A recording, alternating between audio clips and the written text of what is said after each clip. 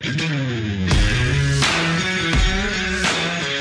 well-regulated militia being necessary to the security of a free state. The right of the people to keep and bear arms shall not be infringed. Welcome to another edition of Bearing Arms, Cam and Company. My name is Cam Edwards. Glad that you are with us on the program today. Coming up here in a matter of moments, we're going to be talking with Alan Gottlieb of the Second Amendment Foundation, talking about the confirmation hearings for Judge Amy Coney Barrett, which continue onto a third day here, a second day of questioning for Judge Barrett from the members of the Senate Judiciary Committee.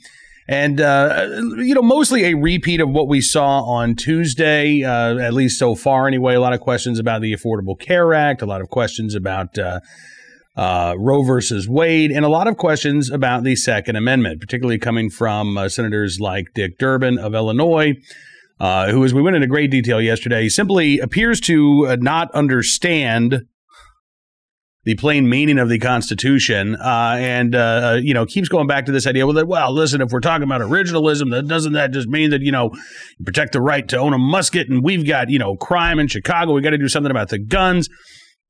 Dick Durbin's attitude is that the Second Amendment should not stand in the way of any policy choice that any level of government comes up with, as long as they say it's, for public safety. A gun ban, as long as it's in the name of public safety, completely constitutional.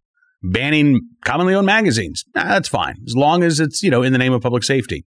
Even a ban on handguns, presumably, would be okay under Dick Durbin's interpretation of the Second Amendment, because governments would say, well, listen, we're putting this ban in place in the name of public safety. Judge Amy Coney Barrett has some very different views, and, she's talked in great detail over the last couple of days about what originalism means, the idea that you go back to the Constitution as it is written, or, by the way, amendments to the Constitution as they were written to determine the original intent of those writers. And frankly, to me, not only is that the most appropriate way to determine the constitutionality of laws, it's the obvious way to try to rule on the constitutionality of laws. Why on earth would you look at something that was written in 1791 and say, well, in 2020, that actually means this? Well, first of all, who's to say that that's the case? But more importantly, why does the original intent not matter? If there are flaws in the Constitution, if there are things that need to change, if there are laws that need to change, well, that's why we have a legislative branch. That's why we have an executive branch to sign those laws that are passed by Congress. It's not up to the judiciary to simply make laws, no matter what type of laws we might want them to make. Subverting the role that the legislative and the executive branches play simply allows for activist judges and activist courts, and really subverts, again, the original intent of the Constitution, that they would have three co-equal branches of government. So let's talk about this with Alan Gottlieb, the founder and executive vice president of the Second Amendment Foundation, who joins me not only to talk about the Barrett confirmation hearings, but also a disappointing decision by the Supreme Court this week denying cert to a case called Rodriguez versus City of San Jose. That means that the court will not hear this case, which it had held over in conference. There was hope on the part of Second Amendment advocates and activists that this would perhaps be the case that the court would take and start hearing some Second Amendment challenges. But unfortunately, that's not the case. We'll get into what Rodriguez versus City of San Jose was all about. And again, the prospects for a brighter future for the Second Amendment at the Supreme Court if Amy Coney Barrett gets confirmed. Take a look and a listen to our conversation with Alan Gottlieb of the Second Amendment Foundation. Alan, thank you so much, sir, for coming on the program. Great talking with you today. Always great to be with you, Cam, especially with your listeners. Absolutely. Well, listen, we've been watching the Barrett confirmation hearings over the past couple of days, and I have to tell you, I was pretty impressed with Amy Coney Barrett on paper. I've been really impressed watching Amy Coney Barrett handle the questions from the Senate Judiciary Committee. Well, it's hard not to be. She's been absolutely marvelous. And I think if you take a look at how the Democrats have had to back off a whole lot, it shows that her answers are resonating with the general public, and they probably would have been much better off if they didn't have the hearings and they just said, let's just go to a vote. Yeah, I think you're right, honestly. I mean, I saw a poll out today showing support for confirming Barrett is up quite a bit, actually, since the confirmation hearings began. So if you're a Democrat, you're probably kicking yourself, as you say, for giving her the opportunity to explain her positions, because they've portrayed her as some sort of, theocratic gun nut who's, going to wipe out the, every gun law in the books and going to, forbid gay marriage, going to repeal Roe versus Wade. And you listen to her and she talks about the idea of judicial originalism, of looking back to what the intent of not just the founders were when they wrote the Constitution, but also those Americans who were responsible for crafting the Bill of Rights and in the 17 amendments that have come since, and it's, I think it's been refreshing actually to hear her engage these senators in a way. Kind of makes me wish I was in law school at Notre Dame and had the opportunity to have her as a professor, honestly, because I've learned a lot. Yeah, I can't blame you about that one. I feel the same way. What's really impressed me, though, is that she's come across with the Second Amendment that, the right to keep her arms is really a natural right. Mm-hmm. And she understands the roots of it, going way back before we were even a country. And I love that, because that's the real intent of the originalism. And it really speaks highly of where she's going to be, how she's going to be ruling, what basis she's going to use when gun cases come to the court. And of course, it's not for lack of trying that opponents of the right to keep her arms, Democrats in the Senate in particular, haven't tried to make her look like an extremist and look crazy on guns. But it just hasn't worked at all. She fits in right in the mainstream of American general public and gun owners in general. And I'm very, very impressed. And it shows why, Cam, it's so important that she get confirmed and get on the bench quickly. Absolutely. Yeah. Her line of questioning with Dick Durbin when he was, trying to compare the right to keep bear arms with the right to vote, and why is it okay for, nonviolent felons to have their rights restored, but you say it's not okay for them to vote. She handled that incredibly well. First of all, pointing out that that's not actually what she said. She didn't take an opinion on felon restoration of rights, but she did say that, look, that's left up to the states. And we are talking about the right to vote being a civic right. This is something that we all do as a group, and we exercise for the common good, as opposed to the right to keep and bear arms, which the Supreme Court acknowledged in Heller that this is not a collective right. This is not a civic right. This is an individual right to keep and bear arms. Two different parts of the Constitution, two different kinds of rights. And her explanation as to why a dangerousness finding would be more appropriate to, bar somebody from exercising the right to keep and bear arms, as opposed to simply a blanket prohibition on any felony conviction.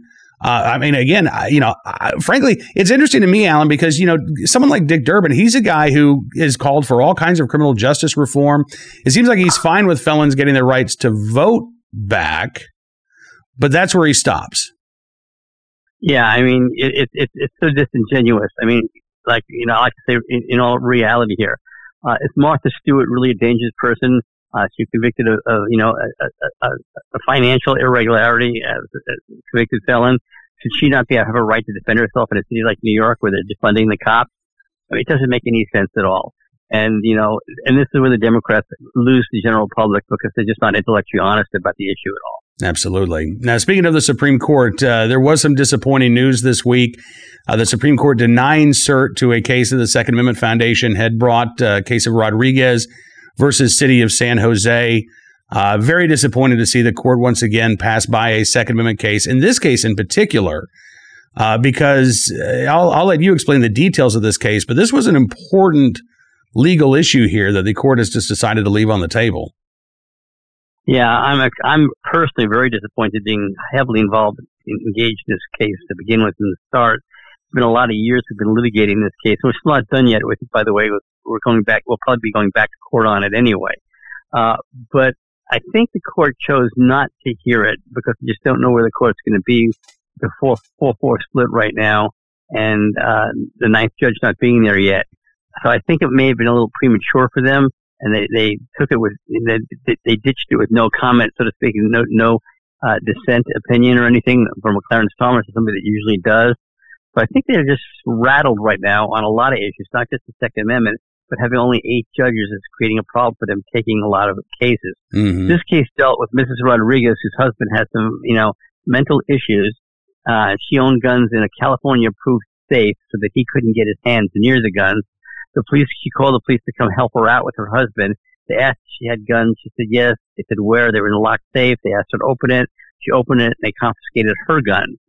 Now, somewhere why this isn't done in litigation is one of the lower court judges said that, while he ruled against them in giving her a gun back, he said that she could, quote unquote, have the city sell the guns at a price that she deems fair to a gun dealer, and then if she wanted to, she could legally go buy them back from the gun dealer. Which is crazy. But so what we're going to do here now, here's what the problem is. We are going to then go back to the city now and say, okay, for $1 those guns go to this gun dealer, and Mrs. Rodriguez can buy the guns back for $1. The problem the city's going to have is what we believe that the city doesn't have the guns anymore. We believe they've either been destroyed or somebody in law enforcement has walked off with those guns. When the city can't produce the guns, then we're going to go back to court again. Okay, well, I'm glad to know that this case is not over. But as you say, this is an asinine decision that the courts have said, Lori Rodriguez herself, she's not prohibited from owning a firearm, right? Correct.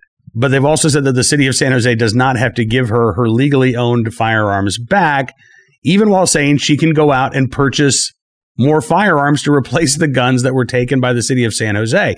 This is, this to me is just, again, I'm not an attorney, but I do not understand the legal rationale used by the courts here in this case.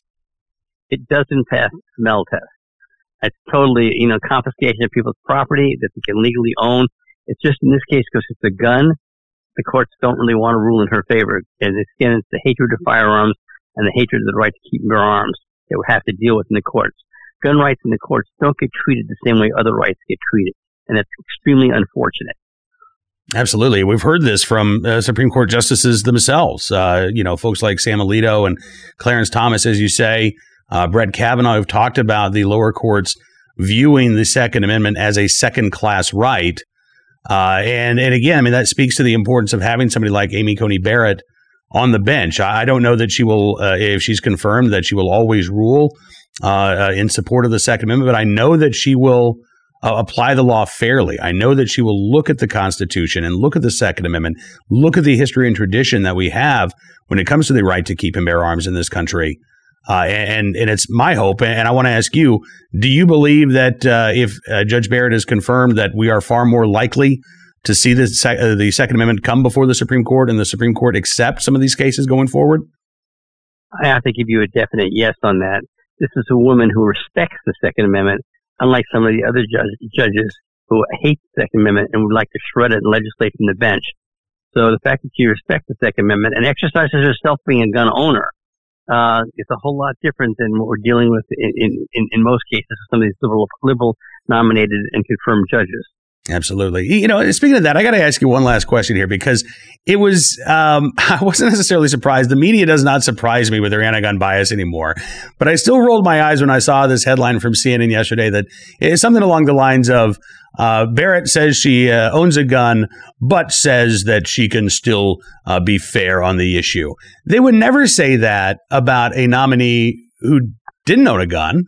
Right. If the idea is, well, just because someone's a gun owner, now all of a sudden you have to worry about their impartiality on Second Amendment issues, why would that not apply to non-gun owners as well? I'm really glad you raised that point, because that shows where the media is coming from. I'd like to also reference the fact that none of the legacy liberal media, ABC, NBC, CBS, etc., has called me as an example for my comments, on the nominee. However, they've run numerous stories with comments from all the anti-gun group leaders opposing her nomination. And again, they silence our side completely and publicize the other side's opposition to her nomination. And this is what we're dealing with. Not only do the courts not deal with the Second Amendment, the way they deal with other constitutional issues, and give it a second-class citizenship, so to speak, the media does the exact same thing as well. And again, it's disgusting, deplorable.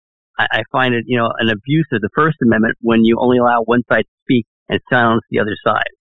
Absolutely. And it is so important. I don't like to toot my own horn here, but it's so important for gun owners to to share things like this program, to share news stories that you see that do bring across the gun owner's point of view and the pro-Second Amendment point of view. Share that on your Facebook feed. Share that on your Twitter feed. You can be your own personal news network. And again, if we're trying to fight that bias in the media, that's one way to go about it. We collectively, we may actually have more reach than NBC or ABC or CNN.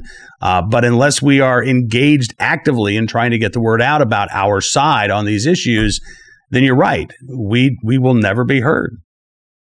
I guarantee, I promise you, I will be sharing this interview on all my social media.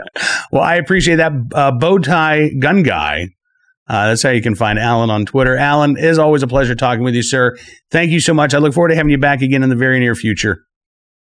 My pleasure, Sam. Thank you. Appreciate Alan joining us on the program. And again, fingers crossed here that the Supreme Court starts to move on some Second Amendment cases. Again, they've sort of cleared the slate right now, but there are more challenges at the appellate court level that the court will soon have a chance to consider here. And a couple of cases that have already been filed with the Supreme Court for certification, but those cases have not come up in conference yet. So there are still some opportunities for the court to weigh in here on our right to keep and bear arms, and hopefully they will take one of those cases soon. All right, moving on to today's Armed Citizen story, our good deed of the day, as well as our recidivist report. We will start there with a tragic story out of New Mexico. KOAT in Albuquerque reporting on a shooting in Albuquerque, New Mexico, involving a guy named Matt Montoya, 52 years of age, and a guy unfortunately known to police who managed to escape consequences for a number of violent offenses in recent months. Albuquerque police say Montoya shot and killed his wife Monday morning in the parking lot of a strip mall. They then say that he tried to go pick up his daughter from a local school, a local Catholic school. The school sent a statement saying the staff stopped him from getting the little girl. Law enforcement says that Montoya spoke with a priest there at the school, then went to a friend's home. That's where detectives found him. They ended up shooting Montoya. They say that he was armed with a gun, but they're not releasing other details about what happened. According to KOAT, court records show that Montoya was charged with aggravated battery against a household member in September of 2019. Police reports in that case show that his wife told officers that Montoya hit her, grabbed her phone, shoved her against the wall. There was another domestic violence charge in January of 2019, and he had two more charges involving another woman in 2001 and 2002. KOAT says in each case, quote, Montoya walked, meaning that no prison time, no jail time involved for any of these offenses. In 2005, probation and parole records show that his probation was transferred from Arizona to New Mexico after he was convicted of aggravated assault on a peace officer. So this, again, an individual well-known to law enforcement, multiple violations of the law with no consequences whatsoever to show for them. And so, again, as we hear politicians, including in New Mexico, people like Governor Michelle Lujan Grisham say that the way to reduce incidents like this is to go after legal gun owners. I disagree wholeheartedly. The way to stop incidents like this is to ensure that violent criminals face consequences for their crimes. That's going to be far more effective than going after legal gun owners in the hopes of maybe possibly ensnaring a violent criminal down the road. And unfortunately, in New Mexico, that is not what happened with Mr. Montoya. All right, on to our armed citizen story of the day from Lawton, Oklahoma, where police say they believe a woman shot and killed a burglar earlier in the week. This was Sunday morning, according to Southwest Oklahoma News. About 5:45 Sunday morning, police got a call about a break-in with a gun. According to the report, Officer Kevin Poirot arrived to find an older woman yelling in the backyard while holding a revolver. She put the gun down when told to do so by officers. The woman said that a man named Toshiro was breaking into her son's home in the backyard when she shot him once before he ran towards the alleyway. Officer Poirot spoke with a man who lives in the garage behind the home who offered up a similar story.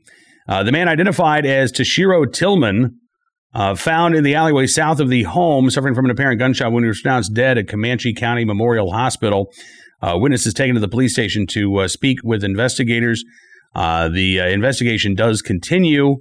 But at this point, the woman not facing any charges. We'll keep our eyes on this story. It looks like this was a case of self-defense there in Lawton, Oklahoma. Finally, on to our armed citizen story, on to our good deed of the day from Texas, Van Alstyne, Texas, where an officer was in the right place at the right time and willing and able to do the right thing for a man who had basically been stranded there in Van Alstyne. According to KXII TV, officer got a call on Monday about a man who was soliciting money at a local business there in Van Alstyne. When Officer Jeffrey Rabb arrived at the Quick Check business, he said that the man was, quote, visibly upset, told Rabb that he was riding with a woman on her way to a job interview when he got out of the car to ask for money for gas, and the woman then drove off. Officer Rabb said, "Hey, man, how can I help you?" He said the whole situation leading up to her leaving him behind didn't come up. It wasn't necessarily the issue at hand. The issue at hand was that he was left behind without any way back home. Officer Rabb says the man asked him for water, asked him if there was a shelter of any kind nearby. Officer Rabb said then he said he had family back in Indianapolis. So rather than just dropping him off at a shelter without any funds, no phone, no food, or anything like that, he said the best action would be to get him back to where his familial support is. So Rabb went to an ATM, took out cash from his own bank account to pay for a Greyhound bus ticket, gave the guy money for food and water, drove him to the bus stop in Sherman, Texas, and saw him off on his way home. He said there was going to be a 25-hour bus ride for him. Tony Mitchell, who lives nearby, said, I hope that officer and his family get due credit for him showing some compassion when people were throwing rocks at him and talking about defunding them and everything.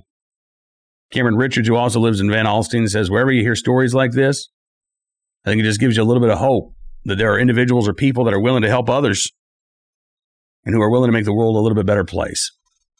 Officer Rabb says the man is supposed to arrive home in Indianapolis around 6 p.m. Tuesday. Hopefully he got where he is going. Hopefully his family is there to help him get back on his feet and in the right place at the right time, willing and able to do the right thing for a stranger. Officer Jeffrey Rabb there in Alstyne, Texas. We thank you for your very good deed. That is all the time we've got for you on this edition of Bearing Arms Cam & Company. I want to thank you for being a part of the program as always. Don't forget, you can subscribe to Town Hall Media on YouTube. Yep, that's where you'll find us. Bearing Arms Cam & Company as well. If you're looking for the audio version, you can find it on Spotify, SoundCloud, Apple Podcasts, Stitcher, the townhall.com podcast page. You can find us basically anywhere where you get your favorite podcasts. Hopefully we are one of them. Certainly do appreciate you joining us on the program today, and we'll be back with more of the latest Second Amendment news and information from all across the nation tomorrow. In the meantime, be well, be safe, be free, and we'll see you soon with another edition of Bearing Arms Cam & Company.